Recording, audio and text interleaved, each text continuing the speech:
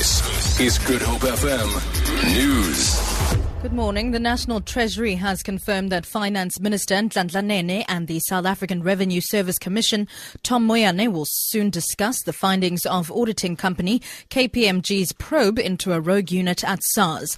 A SARS advisory board will also attend the meeting. The secret unit was established in 2007. However, Moyane shut it down in December following allegations of illegal intelligence gathering. Some political analysts have advised President Jacob Zuma to hold urgent discussions with Chapter 9 institutions such as the offices of the Public Protector and the South African Human Rights Commission. This comes as the president attempts to heal rifts between his government and the judiciary at a meeting at the Union Buildings this morning. The judiciary requested the meeting last month to discuss what they've called unfair attacks on the courts. Chapter 9 institutions have been facing severe criticism from the ruling party and its alliance partners. Political analyst Somato Defigeni.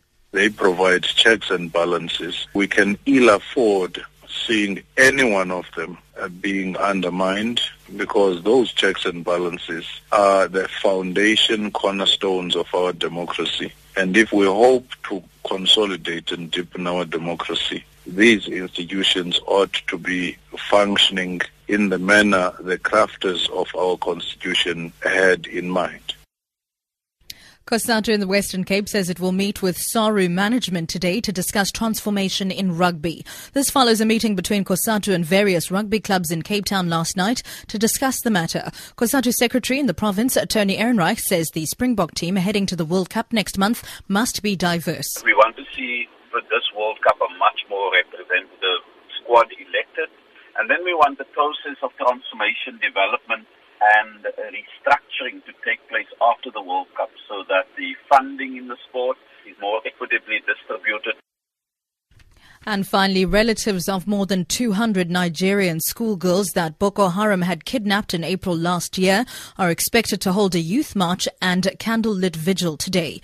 This is in an effort to mark 500 days since the abductions. Boko Haram fighters stormed a government secondary school in the remote town of Chibok in Borno State and seized 276 girls. Sasha Naidu has more. 57 escaped, but nothing has been heard of the remaining 219 since May last year, when about 100 of them appeared in a Boko Haram video dressed in Muslim attire and reciting the Quran.